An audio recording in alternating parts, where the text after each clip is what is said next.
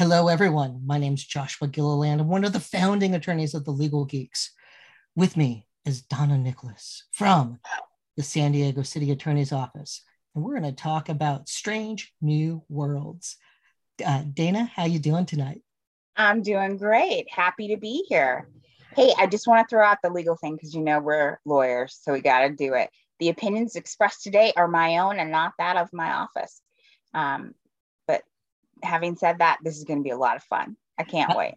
Absolutely, because again, your boss might have a different opinion about Star Trek. It would be interesting for the city attorney to actually make comments about, yes, I enjoyed this. So here were the legal issues I spotted.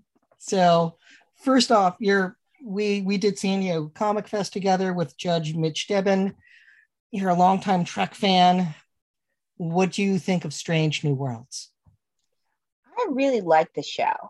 It's only 2 episodes in, and I can't wait for the next one. And I've watched them a few times each.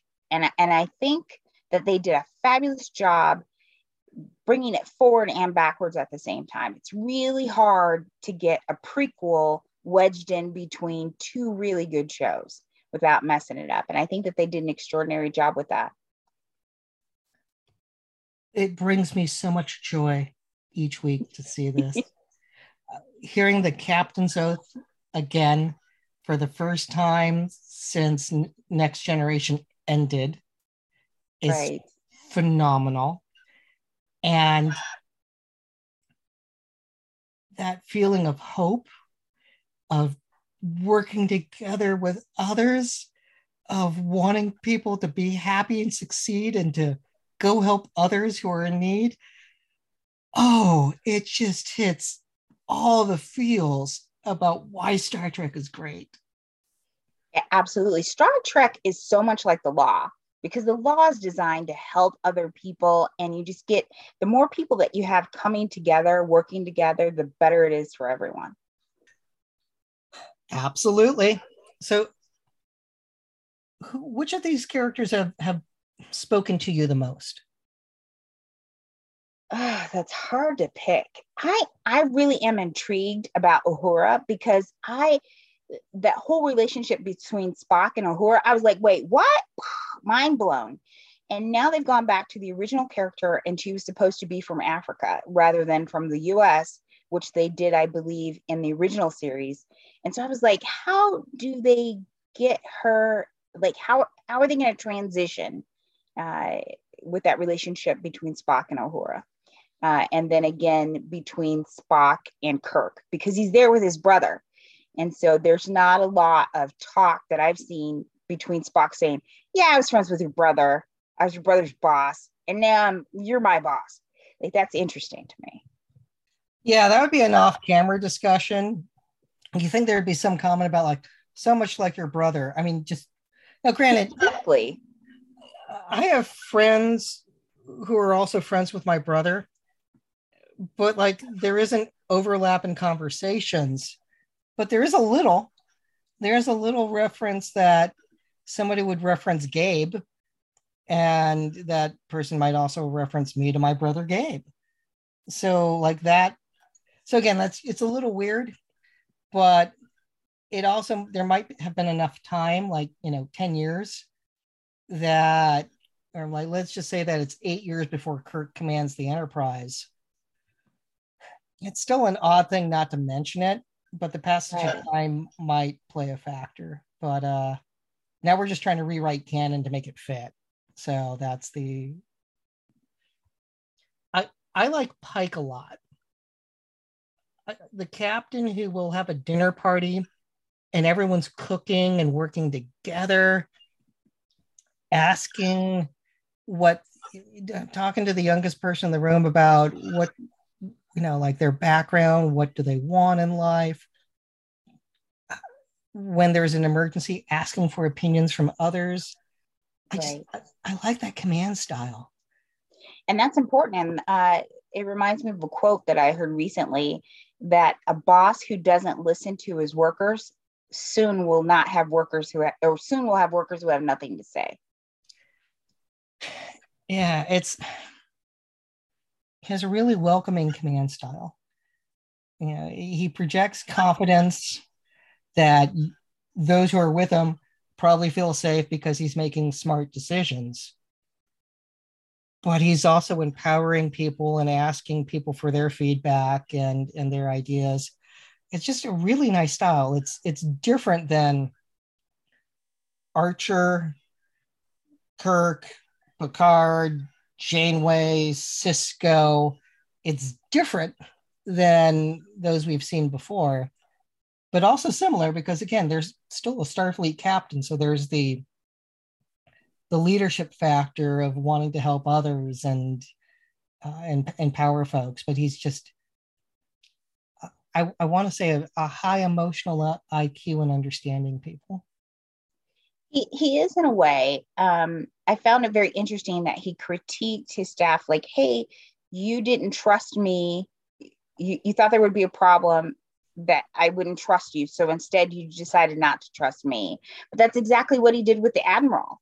He didn't say, hey, Admiral, I went and I had this vision of what's going to happen to me in the future, and I'm totally weirded out and I'm not in a good headspace. Instead, he chose not to trust him and just not tell him. That's a powerful observation because I did not make it. I focused on the fact that the Admiral didn't know about what happened to Discovery and the Mirror Universe and the future. And since it's classified, Pike couldn't tell Admiral Robin April why. So that's what I focused on. But that's a really neat parallel that you picked out. So well done. Let's. Well, thank you. I try my best. You excel. So we'll see, because I can't remember names. So we'll it balances out. It took me a moment to remember Admiral April, so it's okay. So, like a broken clock, I'm right twice a day. That was one. I got one more to go, and it's late. Hear ya. So let's. I picked two issues that come up heavily in the first one, and then echo throughout the second. And the first, start a little in reverse order from the outline, was the necessity defense in Strange New Worlds for Captain Pike to violate General Order Number 1. And I'll run through what the necessity defense is. And then, Dana, I want to get your thoughts on, hey, does it fit? So the necessity defense is when you make a decision saying that I'm going to break a rule because the harm that would have resulted from compliance with the law would have significantly exceeded the harm actually resulting from the defendant's breach of the law. And in this situation, we have a pre-warp society on Kylie. Oh, what's the number? It's 279. Yes, thank you. Yeah. 279. That they learned about warp technology because of the battle that took place at the end of Discovery Season 2. And instead of making warp drive, they decided to make a warp bomb. And they've tested it.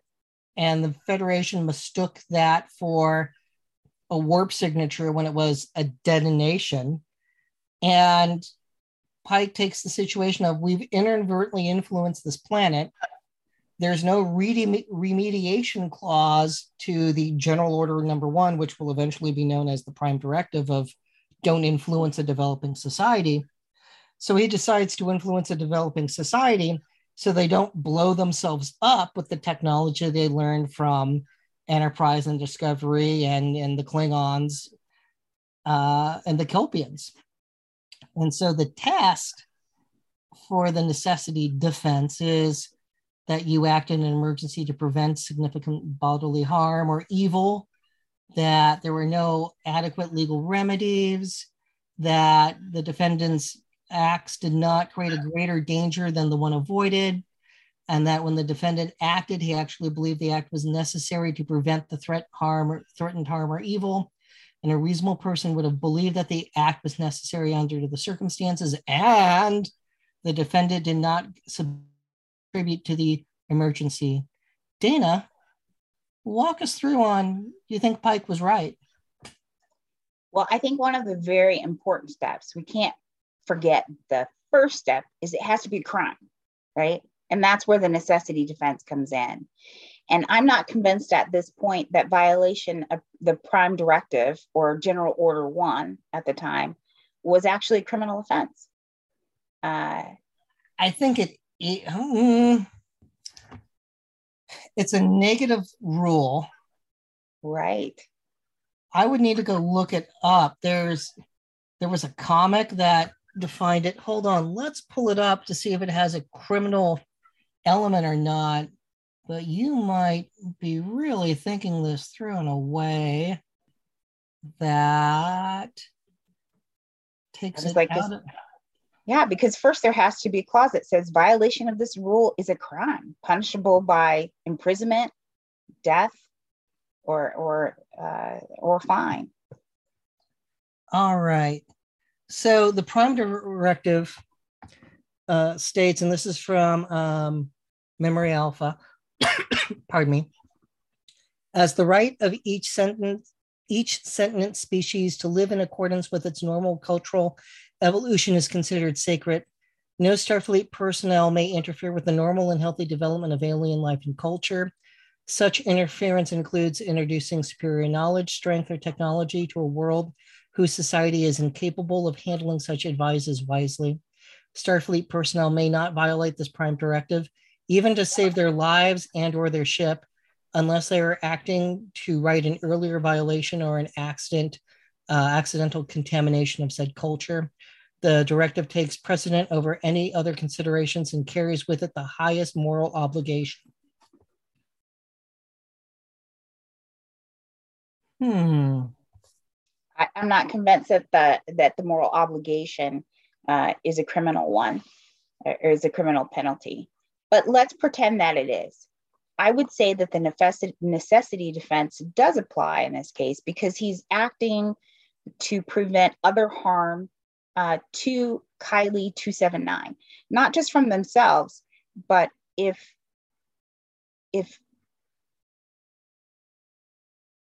Pike and his group were able to see what they mistook for warp signature and it was a bomb, can you imagine what would happen when other groups came? It's only a matter of time before, say, the Klingons found out, or the Borg, or anyone else, and that would highly endanger that society.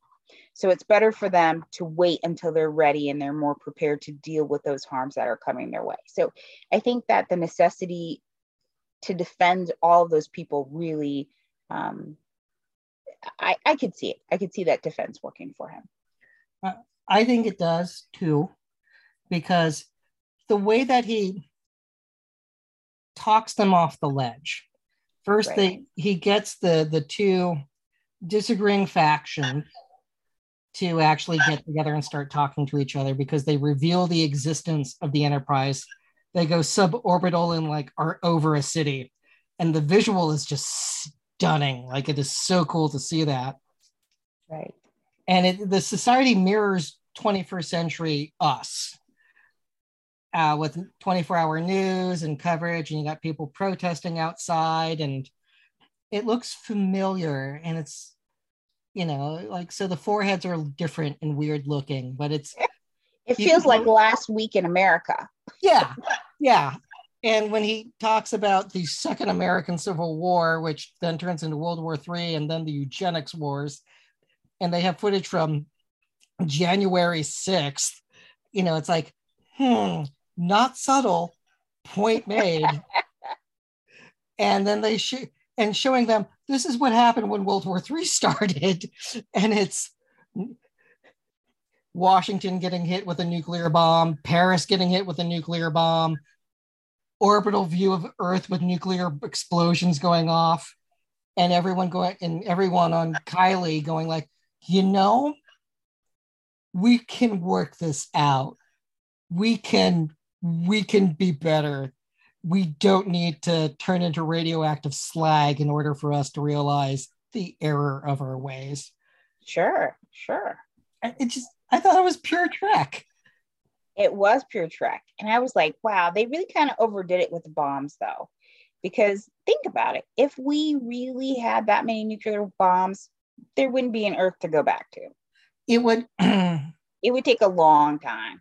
would take a long, and this is granted, we're lawyers, we're not nuclear weapons experts, but Right. from what I understand, that there can be low radiation yield nuclear weapons, so the fallout's smaller. But from what I understand, I still think you would create a nuclear winter Right. and blowing up any city just by looking at the fires that we had in California that, 100 miles away in San Jose looked like the surface of Venus. Imagine if LA took a nuclear hit, San Diego would be permanently overcast. Right. Right. And, but the point is, but I'm happy that San Francisco remained amazing, and the Golden Gate Bridge remained. It kind of makes sense if it was a city that was unscathed in World War III, that would be a hub for Starfleet Academy to be formed, because it's less rebuilding. So, hey, it's still intact. Anyway, Pike talks down a planet from blowing itself up. Yes. That's a message that Gene Roddenberry intended. It seems on point. And I think keeping people from blowing themselves up is really what we want. And so I would say, yes, it qualifies for that defense, for necessity. Okay. The other fun legal topic is the duty to rescue. And let's walk through the requirements, and then we'll talk about the duty to rescue elements from Strange New Worlds episode 1, and then from Strange New Worlds episode 2. So the legal requirement: the law does not impose a duty to rescue a stranger absent a special relationship. Moreover, there is no duty to protect others from the criminal acts of third parties. A special relationship can arise when one party is entrusted with the well-being of another individual. One of those situations is when someone has a custodial relationship to another person. So there's no positive duty that if you see someone drowning, that you have to go out and swim and rescue them. However, if you do swim out and rescue them and you start pulling them back in, you can't abandon the rescue then and go like, you know what, I'm tired. And you leave someone in a worse position than if you had. Right. So we don't have like a hue and cry rescue mechanism. And if you refuse to rescue someone, that might make you a horrible person, but you were under no legal obligation to put yourself in harm's way to go save someone. And sometimes it just accounts for people panicking and freezing, right? You see something horrible and you freeze. And that doesn't make people necessarily a horrible person. That just means that they're super shocked. But it also leaves room for that old law school rule: danger invites rescue. One example, I remember being in line to get lunch from I think it was the San Francisco Soup Company, or it was a taco place, one or the other. Okay. And I made my order, and I was off, and it's lunchtime, so it's a packed restaurant. And one guy across the way just collapses. Oh no. Everyone around him just kind of turned and looked. I moved from the other half of the restaurant to go towards him. And a manager or some employee beat me to him.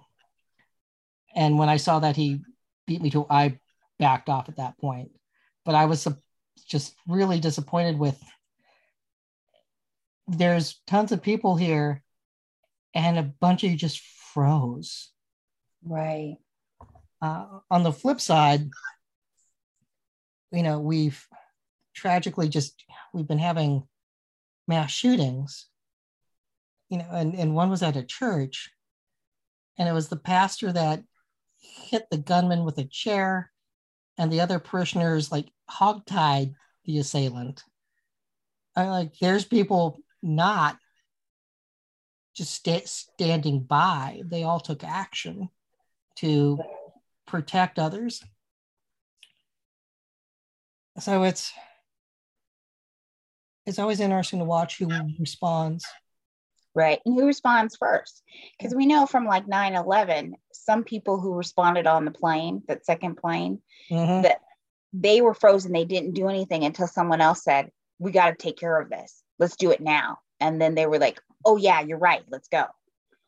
That makes a lot of sense. Yeah,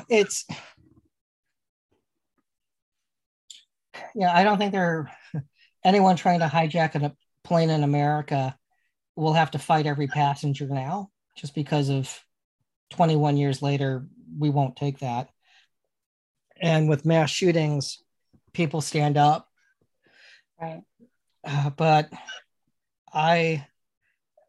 it's like I was having lunch with my grandfather at a restaurant, and I saw someone outside in the parking lot go down hard.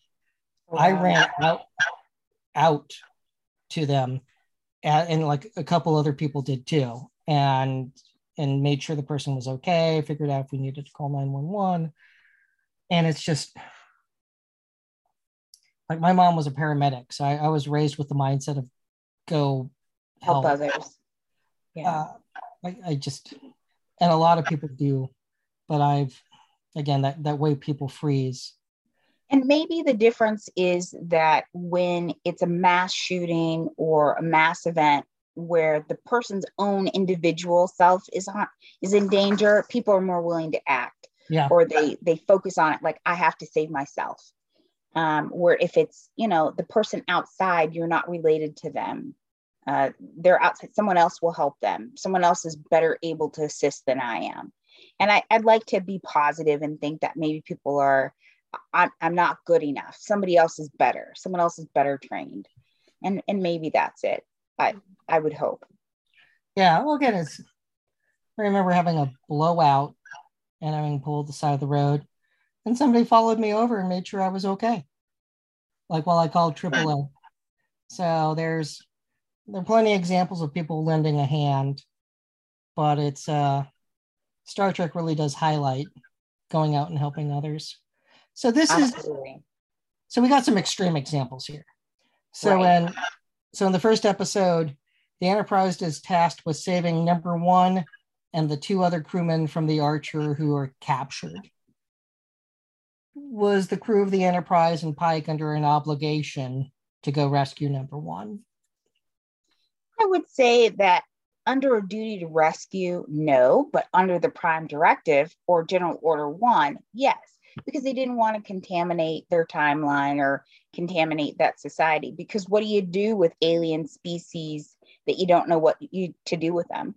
They probably would do what we would do here and probably do all types of biological testing. And eventually there would be an alien autopsy and fake video on the internet.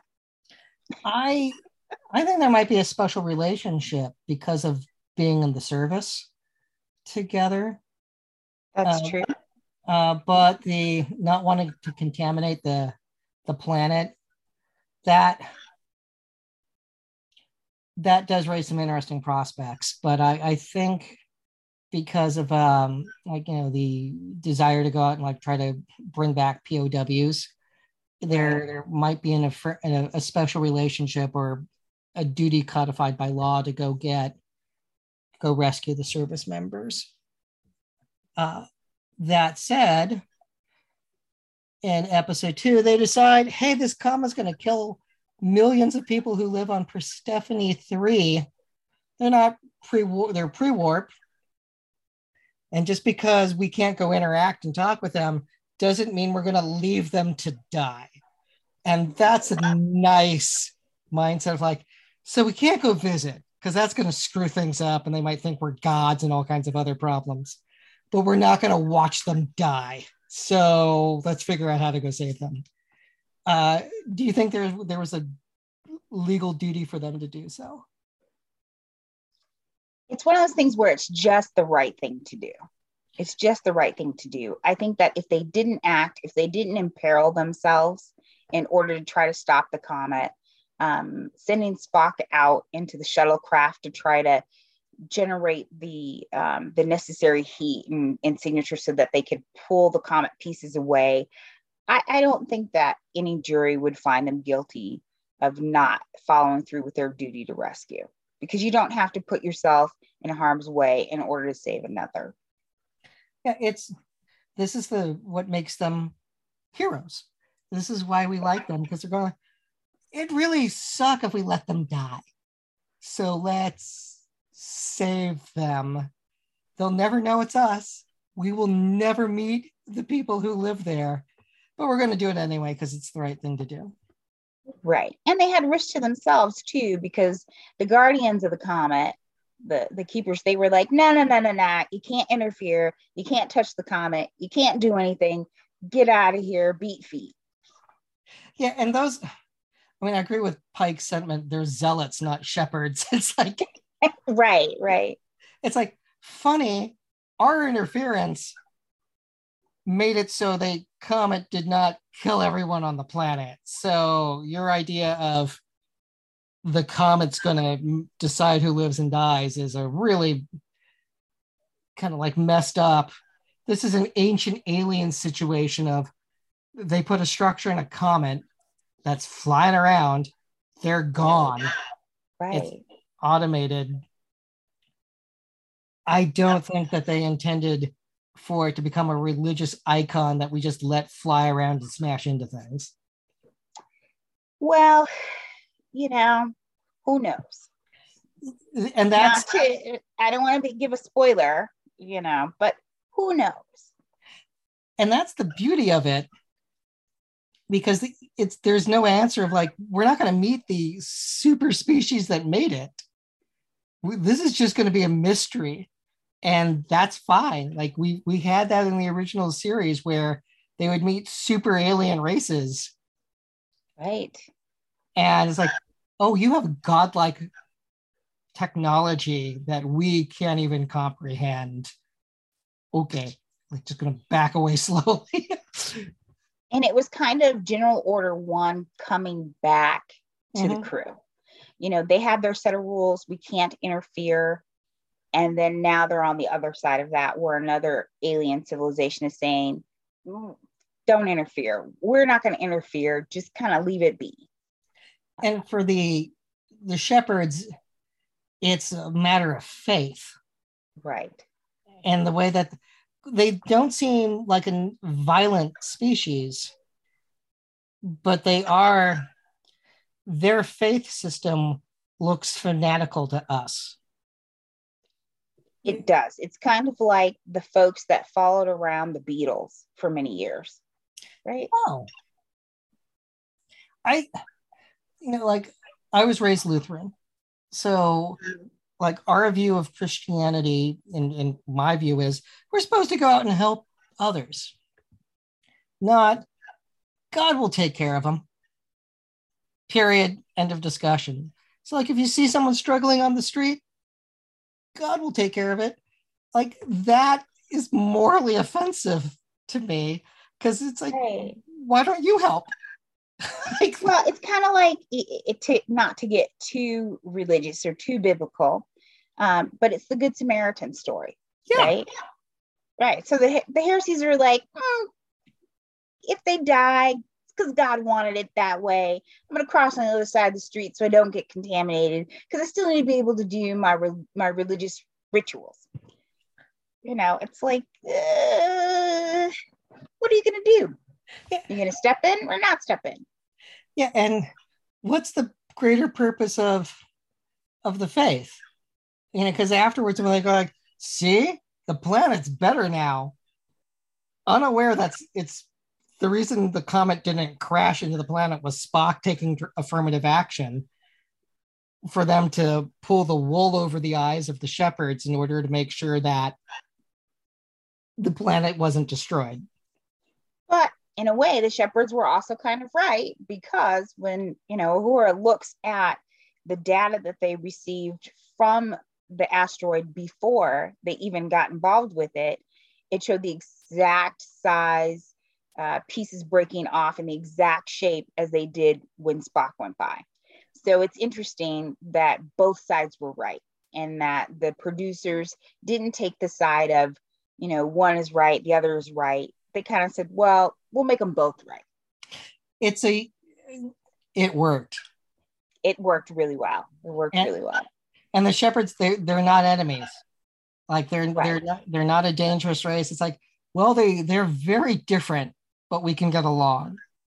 And again, beauty of Star Trek and going, it's okay. Different doesn't mean bad. It just means different.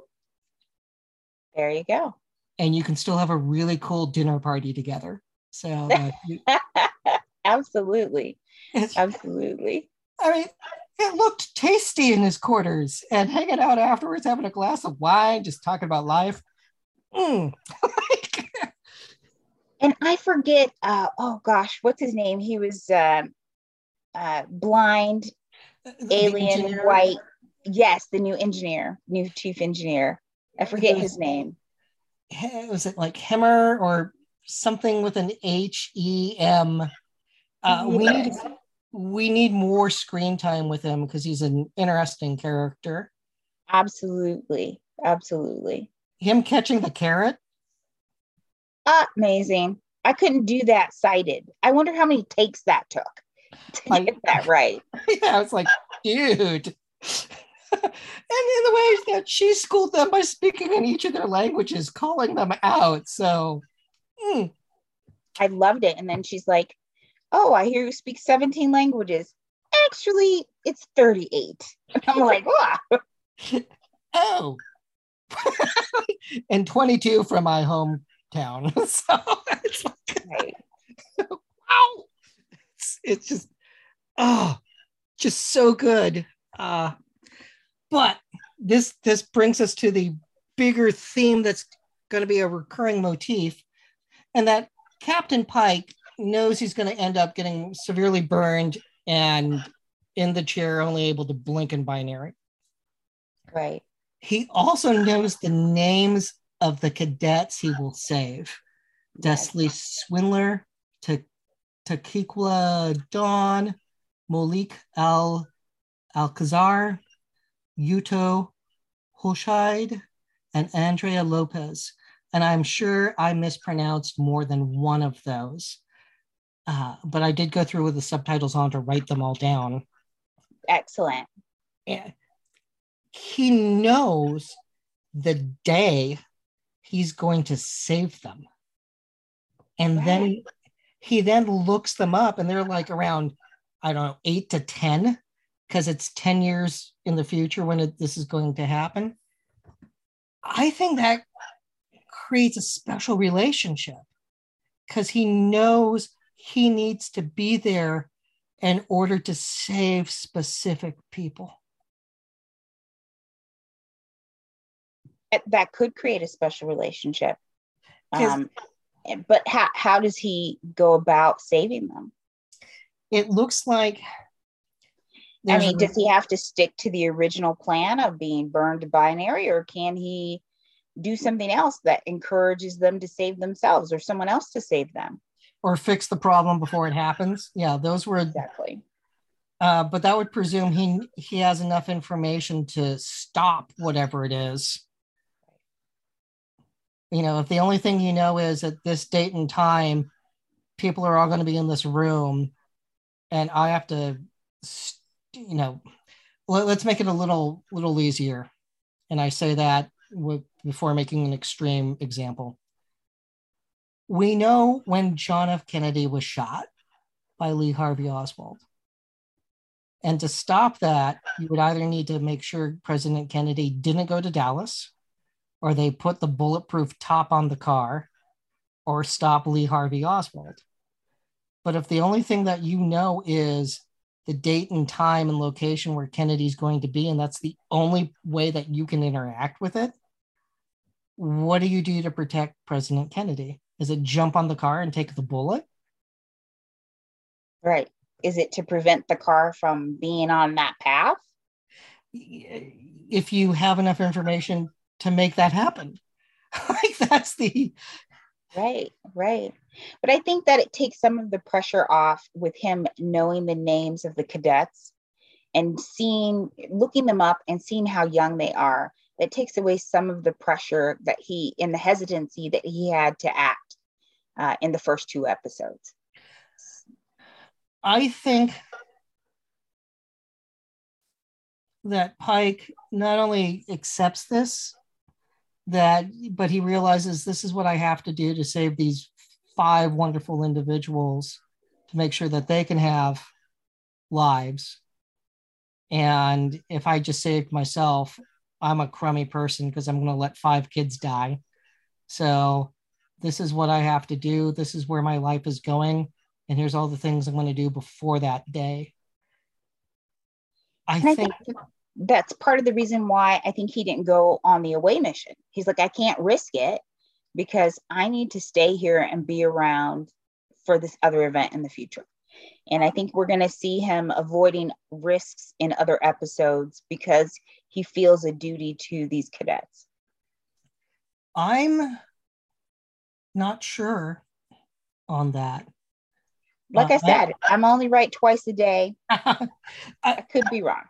I think he's doing more the Picard or Janeway level of command of the captain doesn't beam down all the time.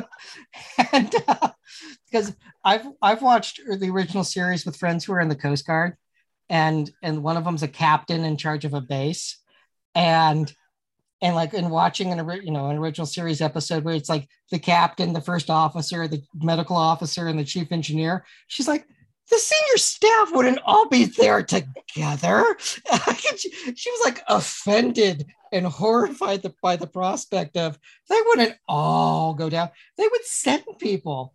And I think Pike's doing that approach of that. But like in episode 1, we saw him beam down into the thick of things. Well, it's kind of like Camelot, right? Or Old England, when the king would go to battle with the men. Like, you got to rally the folks around you. And so if the king is out there raising his sword for it, then I should be doing it too. And that's kind of what they had. And they looked down on kings or leaders who weren't out there physically with their troops in harm's way. You know, they're the people who should be stepping foot first into the country. And so it's kind of a shift from that old style to our new, where we're like, really, the decision makers shouldn't go. We'll send the red shirts. Yeah, the chairman of the Joint Chiefs doesn't fly the bombing mission. Like, it's that, right? We delegate, and we've learned how to delegate. But like the promo slides I've seen for the next episode show him on a mission. So like but that is an interesting idea to think about of, okay, how do you act that if you have knowledge that on this day and time, I'm going to do something that's going to save people, but completely change my life in a way that will not be good? Like, how do you live with that? It depends on how he looks at it. Because remember, number 1 said, hey, is this guaranteed to happen? Or is this just something that could happen? And so if it's guaranteed to happen, then go take all the risks you want, because nothing's going to happen to you for at least 10 years. Or if it's not guaranteed and you could still change things, that still means that you could still be injured. You could still be killed. You could still put yourself in a position that you couldn't help those cadets who now you feel that you have a duty to protect. Yeah, well said. I gotta say, I haven't felt this connected to a Star Trek show in a long time. And I mean, I watch all of them, whether it's Lower Decks and Discovery or Picard. I'll watch it, stay up till 11:20 or whenever it drops the night before. So like I do that with all of them. So like it means a lot to me. But this is the one I feel the most connection to. If anyone out there listening has a connection with Paramount Plus where we can get the drop a little earlier, just saying, I would love to get the drop a little bit earlier. I promise I won't like spread the news or leak an ending or anything. I promise. I'll just be extra geeked out. We're good with NDAs. But like on top of that, if they ever want a JAG officer, we can suit up. Like we can totally rock those uniforms. I already wore the red. I did. So I'm willing to do it. That, as you should. I just want to see them have like, I have to say that I was really excited about Discovery a little bit more than this episode, because being a woman of some girth, right? Like I'm not a size 0 and I don't want to be a size 0, but I was excited to see that there were actually people that were at Starfleet Academy, that were in Starfleet, that weren't a size 0. And I was like, you can't fight a Vulcan that thin. You can't fight a Klingon when you're that thin. You couldn't even fight a Treble when you're that thin. Come on. So I was excited about that. Oh, I'm laughing. That is so awesome. Having realistic body types, like where it doesn't look like, right. It's like my job is not to be in the gym 6 hours a day. I'm behind a keyboard looking through Discovery and not the TV show, or depot prep, or writing joint case management conference statements. I'm a keyboard warrior. And for people who are so weak from the lack of carbohydrates that they just really can't think straight, that's not helping anybody. No, golly, no. This is it's just such a good show. It just brings me so much joy. It's amazing, and I love the sets are absolutely amazing. The bridge, they did a fantastic job of not having it be too technologically superior to the original Trek, and not to be so far off that it doesn't match Discovery.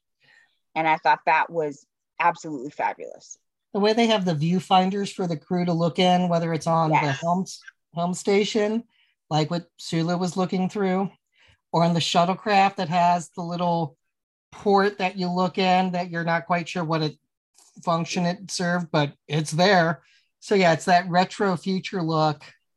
And I was listening to another podcast. The sound designers took sound effects from Next Gen and then made it sound like it's from an earlier time period. Wow. Yeah, so it's just really creative sound design and using prior sound effects from Star Trek episodes to make it fit the era that this is in. It's amazing. And I want to go back and look at the light signals on the bridge.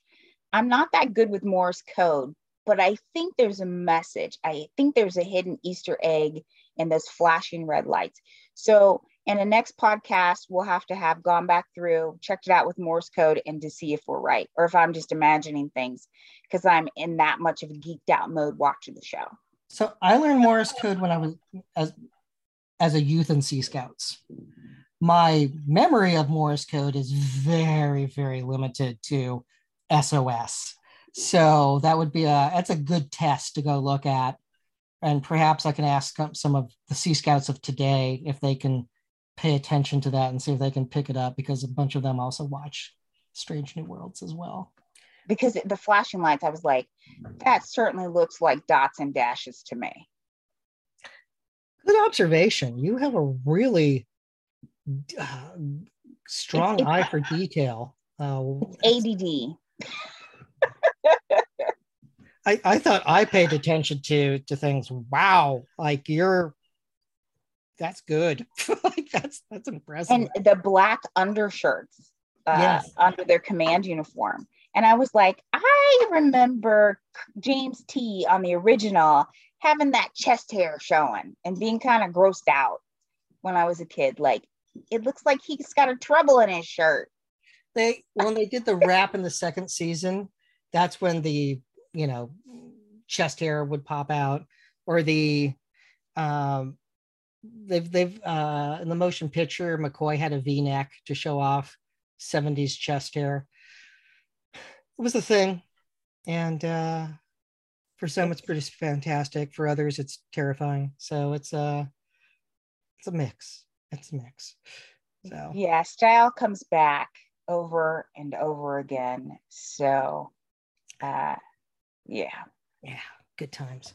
Well, that everyone, thank you for tuning in to Dana and I as we discuss Strange New Worlds. We will be back because there's just so much goodness to enjoy with episodic Star Trek once again on a weekly basis for the first time since Enterprise. So with that, everyone, wherever you're listening to us, if you can leave a review, we super appreciate that.